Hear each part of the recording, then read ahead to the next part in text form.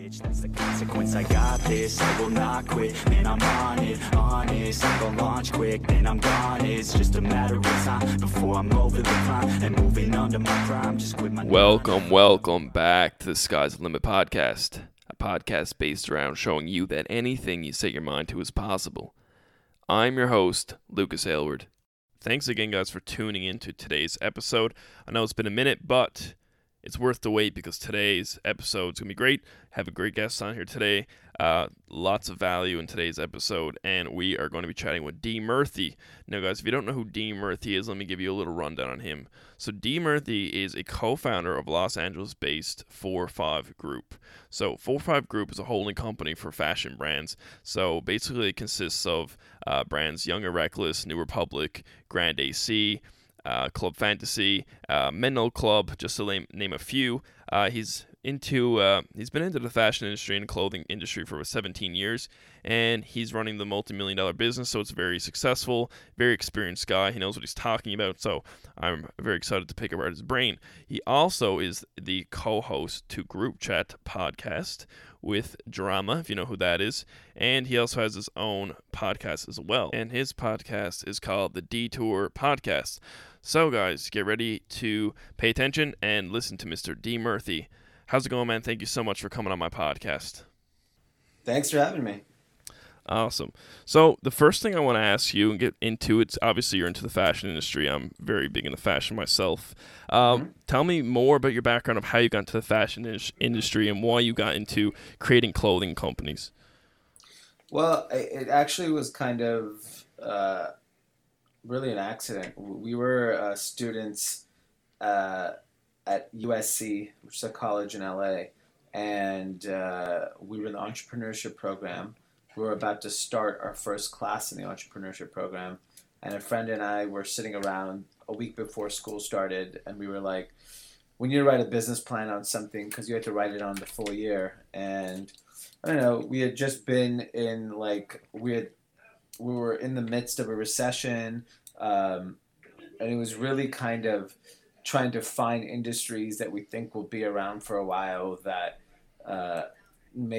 had low barriers to entry. So we picked clothing because we thought it would be fun, and we wrote a business plan and actually started the business 6 months later, and here we are 17 years later still doing it. So a little question I have about that is, I know you said you started that 17 years later. What would you say to somebody who wanted to start it now in this generation with the way technology is now and social media? Do you feel like it could be harder to do what you did or a little bit easier based on the way that you can network and make connections? Well, the first step is making product. It's never been easier to make product. So I think that part is actually quite easy. The barrier to entry to get into fashion is very, very low. It's why it's like music. Anyone can just do it at their house and get going. The challenge really is like marketing and building your brand. When I started, retailers controlled distribution and popularity of brands. So it was a very different way of going about things. Today, obviously, most of these new brands are direct to consumer and the consumer has the choice. The problem is for the brand, it's very, very hard to reach consumers at scale. So that's really the challenge for today's new fashion entrepreneur is that, yes, it's great. It's easy to make product. You can make great product pretty easily. The challenge is like, how are you going to market it? Because, the retailers are unfortunately like gatekeepers. But if you're able to break through a retailer and they supported you, you got in the face of thousands and thousands, if not millions and millions of customers. So that's really the challenge for today's new brand. Mm-hmm. So what about the brands that would want to strictly stick to e-commerce and not really get into like a retail chain? What would you say? Yeah, I would say it's really hard. Okay. Because to build anything of scale, there's probably 10,000 new brands launched every single day. And it's so easy to launch a site on Shopify and sell your product.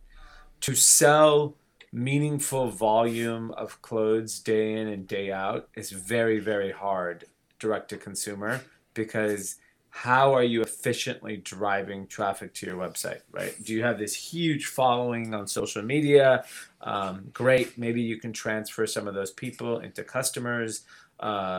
If not, you're buying ads on Facebook and Instagram and Google, and those only work to a certain point. So you really have to take the time to actually build great product, tell this amazing brand story, and hope that it resonates with people. And over time, you can build a great business and a great brand, but it just takes time and patience and like real focus on building a brand.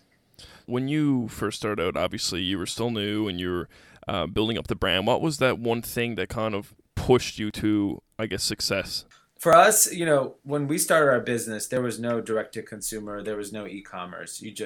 That stuff didn't really exist. So for us, there was a moment when we launched denim, and we launched this like really great denim collection, and it was priced at like $100.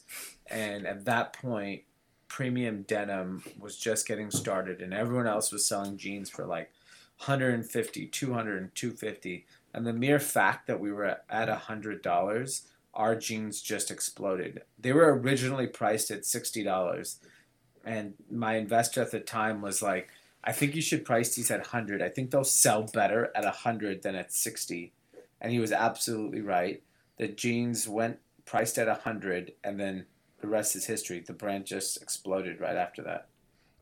So the scenario I wanted to ask you about that I've seen myself on social media, basically there's an influencer or a public figure who gets very popular with hundreds of thousands of followers, and then they launch their own clothing line and their audience becomes their customers. That's the straightforward way that I see it working.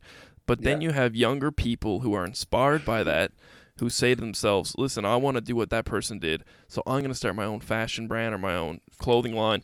And they only have a couple hundred followers or a couple thousand. So they're kind of in the very, very beginning, starting at the very bottom. They don't have any customer base. They don't have anybody really to support their brand. And they're kind of going day by day with that grind. What advice would you give somebody like that to actually start to scale and become, a well-known brand and to make more money with it? That is the million-dollar question. I mean, the challenge is, even for those people that have millions of followers, and I work with some of the biggest influencers in the world, most of them can't sell clothes, like real volume of clothes. And the challenge is you actually have to have a connection with your customer where they will hand you money. That's if you're an influencer or a famous person. Mm-hmm. If you're not one of those types of people, which most people are not, then you really have to focus on the product. And most people just go ahead and launch a brand. They do very little homework on what's the market opportunity, is there product market fit, the price point, who am I defining my customer as, things like that. If you actually do your homework in advance and then say, okay, here's the white space in the market, and this is why I think this brand will work, you have a much higher likelihood of at least getting some traction. Succeeding in fashion is very, very, very hard. I've seen so many brands come and go in the last 17 years.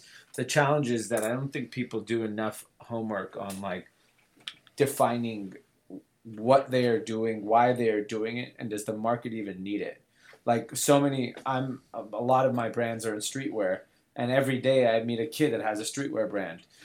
That's like the most crowded space, easiest, lowest barrier to entry. Like, why is a customer going to pick your brand over the million other choices they have today? And people rarely have the answers to those questions. And that kind of brought up another point that I just wanted to say is, like, I know I'm in the fashion space. Like, I love lifestyle fashion and streetwear and stuff like that. And I also am really big into fitness. And I know there's a lot of smaller fitness companies popping up as well. Now, I'm not saying that their quality is low. They have high quality products. But you have the massive leaders in the fitness industry, like such as Gymshark and other companies. And then you have the smaller companies who are price points at the exact same they're charging the exact same as one of these really reputable brands. So then that brings the question to me of why would somebody spend $30 or $40 on a t-shirt from a unknown company when they can also put that money into a more reputable company? Because then you have that, I'm wearing that company on me. So for somebody new, like we just covered, you don't believe that a smaller company getting a massive influencer would benefit them. So what are other marketing tactics that you could recommend? So, I mean, I think a lot of things that you can do is really about like, what can you do that creates a community? What can you do that lets people touch and feel the brand? And, there are people that have done an excellent job of building their community or brand via pop-ups, events, creating moments where you can shine with your brand. Because it's very hard to build your brand on social media because it's kind of late. It's been done. So unless you're doing something so unique that is going to get people excited because your product is so unique, you're not going to probably build your brand on social media. Like what Gymshark did is anomaly, right? They took advantage of fitness influencers early on and built this amazing community of like-minded people. Can you do that again? Sure, it will just cost a lot of money to replicate what they've done. They were able to do it efficiently very early on. And even them, which they're a pretty big brand, they're still a peanut compared to what a Nike or an Adidas or an Under Armour or Lululemon, which is what most people are actually wearing to work out. Mm-hmm. So you're competing against some of the biggest, best industries. So I have an active wear brand in that space, and we've made our focus very niche. So like we only focus on runners. All we care about are people that run outside. We don't even care about people that run in the gym. So like we're so focused on a small group of people, and we're building our community with those people. It'll eventually grow to people outside of that world of interest, but today it's a very niche brand that we are building amongst runners. And that's really my hope, is like focus on a niche and grow from there. And I think that's the best way to kind of build a brand if you don't have the money or you don't have the fame. I agree with that 100%. I know that there's a lot of things that are getting popular now, ways to make money, just because we have access to it. And the way to stand out, obviously, is to niche down, because if you're following a business model and it's a very common thing to see amongst people, niching down is your only way to actually be unique. Correct. So where you're involved with multiple clothing lines, do you have the same type of blueprint in your head to create success within each one of them? Or do you have ones that will do well and then the others will fail and you'll give them up? Or how does that work where you have multiple? Yeah, I mean, each brand we have kind of serves a purpose in our portfolio, reaches an audience that the other brand doesn't. And we have different expectations and time horizons and resources given to each of these brands. So we have 8 different brands targeting 8 different groups of people and different categories. So we have footwear, we have activewear, we have apparel, we have streetwear, we have luxury. And so we kind of have defined a reason to have every single one of these brands. And that's really how we've built this business. And yes, some will struggle and some will take off right away, but we really are very patient in building brands. Been doing this for 17 years. Some of the brands we launched, we expect them to take 5 years to get any traction. Some of the brands we launched, if it doesn't take off in the first 12 months, we did something wrong. So those are the kind of the high level way we look at some of these things. Okay, so can you get a little bit into Young and Reckless and how you built that up? Because that's one I know fairly well, and I'd like to hear a little bit of the story of how that came to be. Yeah, so Young and Reckless was started 10 years ago. A buddy of mine was managing 2 television reality stars that had a show called Fantasy Factory. and it was on MTV. It was highly rated, and they approached us about being one of the guys on the show approached me about being his partner on a fashion brand called Young and Reckless, and I wasn't familiar with him. I wasn't familiar with the show. I just wasn't watching TV at that time, so I had no idea who they were. And I passed at first glance. A year later, they approached me again, and I actually sat and watched the show, and I realized, wow, they're this enormous platform and a marketing opportunity. Let's take advantage of it. So we ended up launching the brand, not thinking it was just going to be like a 1 or 2 year run, hopefully make some money and move on. But it ended up taking off on day one, and we were able to get it into. That show was so influential that I was able to just walk it into all the retailers in America day one, and that really is what built the business kind of the old way, which is just on the backs of retailers. And we use those relationships to scale the business, build a brand that's been around now for 10 years, that is also now have a huge direct-to-consumer e-commerce business, and with global distribution all over the world. But it took time and a lot of hard work, and really separating the brand from a TV show was our biggest challenge. But, we've lived far beyond that now. Okay. So, in your opinion, how important is personal branding, like your own reputation, when it comes to building a business? Can you build a business very, very popular, but you yourself, your personal brand doesn't exist? Or do you believe that you need to have a successful personal brand to have a successful business? No, I mean, I think having a personal brand is very important because it just helps build something in a way that's more unique than the next brand. And that's really why, because everyone individually is different, but clothing itself, or most things we're going to all sell in our life, are a commodity. So fashion is a commodity.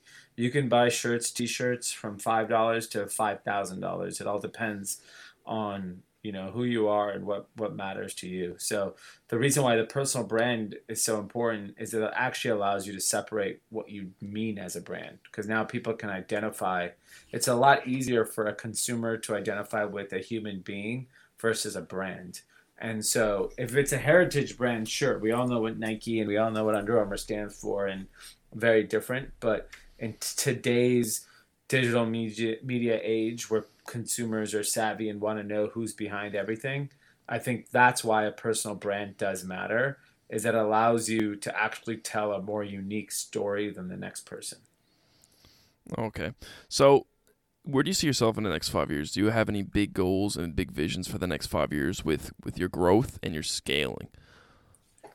We've scaled to a pretty big size where I'd be very content if we were able to maintain a healthy, profitable business. My goal personally would more to continue to hire. We hired our first CEO for one of our brands, hire CEOs for all of our brands in the next 5 years, so that I could really focus on strategy and content and things that I think will drive the business to the next level. Being in the weeds of the business for all these years, it's just exhausting. It's not sustainable, and it doesn't. Sometimes these businesses need a new, fresh perspective, but the timing has to be right to bring in people. And I think in the next 5 years, we're gonna find great people that can lead us to the next phase of growth. And I did see your Black Friday, Cyber Monday photo on Instagram, the warehouse, and I thought that was pretty mind-blowing. It seems like you got a lot going on there, so it's really intense. So I also know the reason why I brought up personal branding, because I know that you have your own podcast. So would you like to kind of explain why do you personally feel like you wanted to do podcasting? So I know a lot of people don't do podcasts, and then there's some that love doing podcasts. Why did you start to do a podcast? What was your goal with that? Really, it was about building a connection with my customer. So what I realized was we had scaled to $50 million in revenue a few years ago, and we didn't really have a connection with our customer. In fact, we had no connection. We were just a transaction. And I was really trying to understand, like, how do we change this? Because 15 years ago, we were a very cool, very personal brand to our customer. And then the internet actually hurt our brand. It helped our business, but hurt our brand. And because it was so easy to grow because of Facebook and Google and all these great marketing tools that these platforms allowed us. But unfortunately, we got lazy in terms of brand building. So I really wanted to go back and really connect with my customer.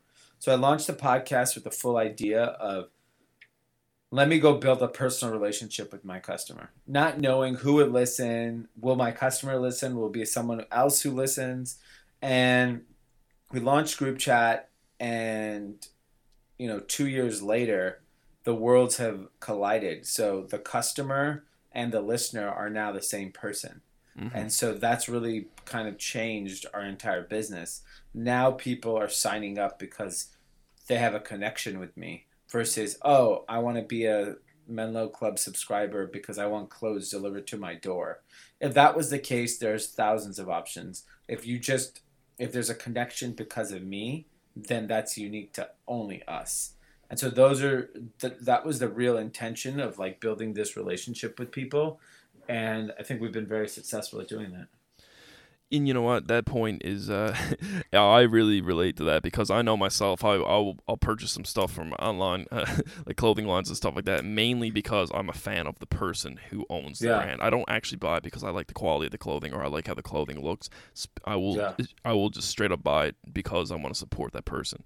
So going back to a young entrepreneur who's starting out with their clothing line, do you have any resources or videos, books, anything like that you could recommend or kind of push that way to, teach them the next thing that they need to know? Honestly, there's no book in the world that can teach you what's going on in fashion. I think the best thing is you have to experience it for yourself. I do have another podcast called Detour.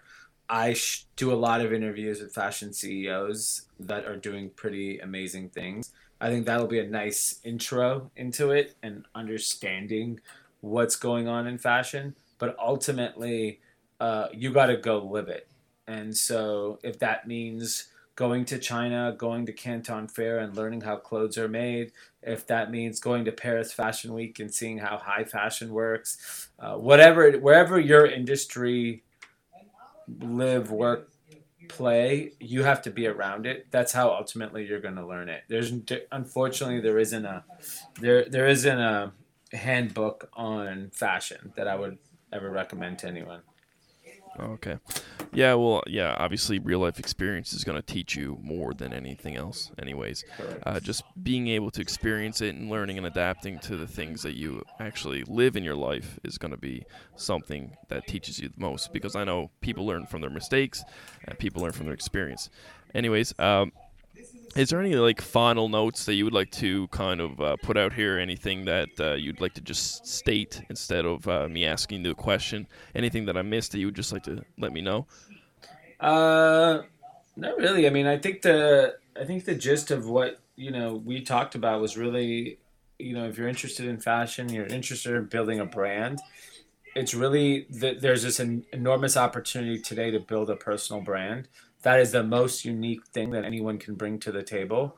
But it takes consistency, it takes time, it takes patience, and there's a lot of offline work that needs to be done to build a community for your brand that I think people constantly overlook, but is extremely important. And I would just like to thank you personally, because I know I wanted to record this episode to provide value to the audience. But me personally, I'm very into fashion myself. I've done some affiliate marketing for some brands in Canada and stuff like that. But one of my main goals is actually to make my own fashion brand someday down the line. Obviously I have a niche in my head, but obviously hearing you talk and hearing your experiences kind of gave me a little bit of motivation myself to take that next step when the time comes. So I'd just like to thank you so much for jumping on my podcast. I appreciate your time so much. Yeah, you're a very busy guy, and like I said, the fact that you took the time to do this, Really means the world to me. Where can we find you for anybody who's interested in anything else that you're doing, your clothing, your podcasts, and such like that? Yeah, I'm on Instagram at Dee Murthy. That's DeeMurthy. Same on LinkedIn, Twitter, all those platforms. I'm there. All my experiences and content and kind of views on the world are on all those platforms. So check me out. Awesome. Anyways, thank you so much. And guys, if you enjoyed this episode, please leave a 5-star rating and write me a review. I love to read the reviews. Make sure to check him out. Check out his clothing. Great stuff.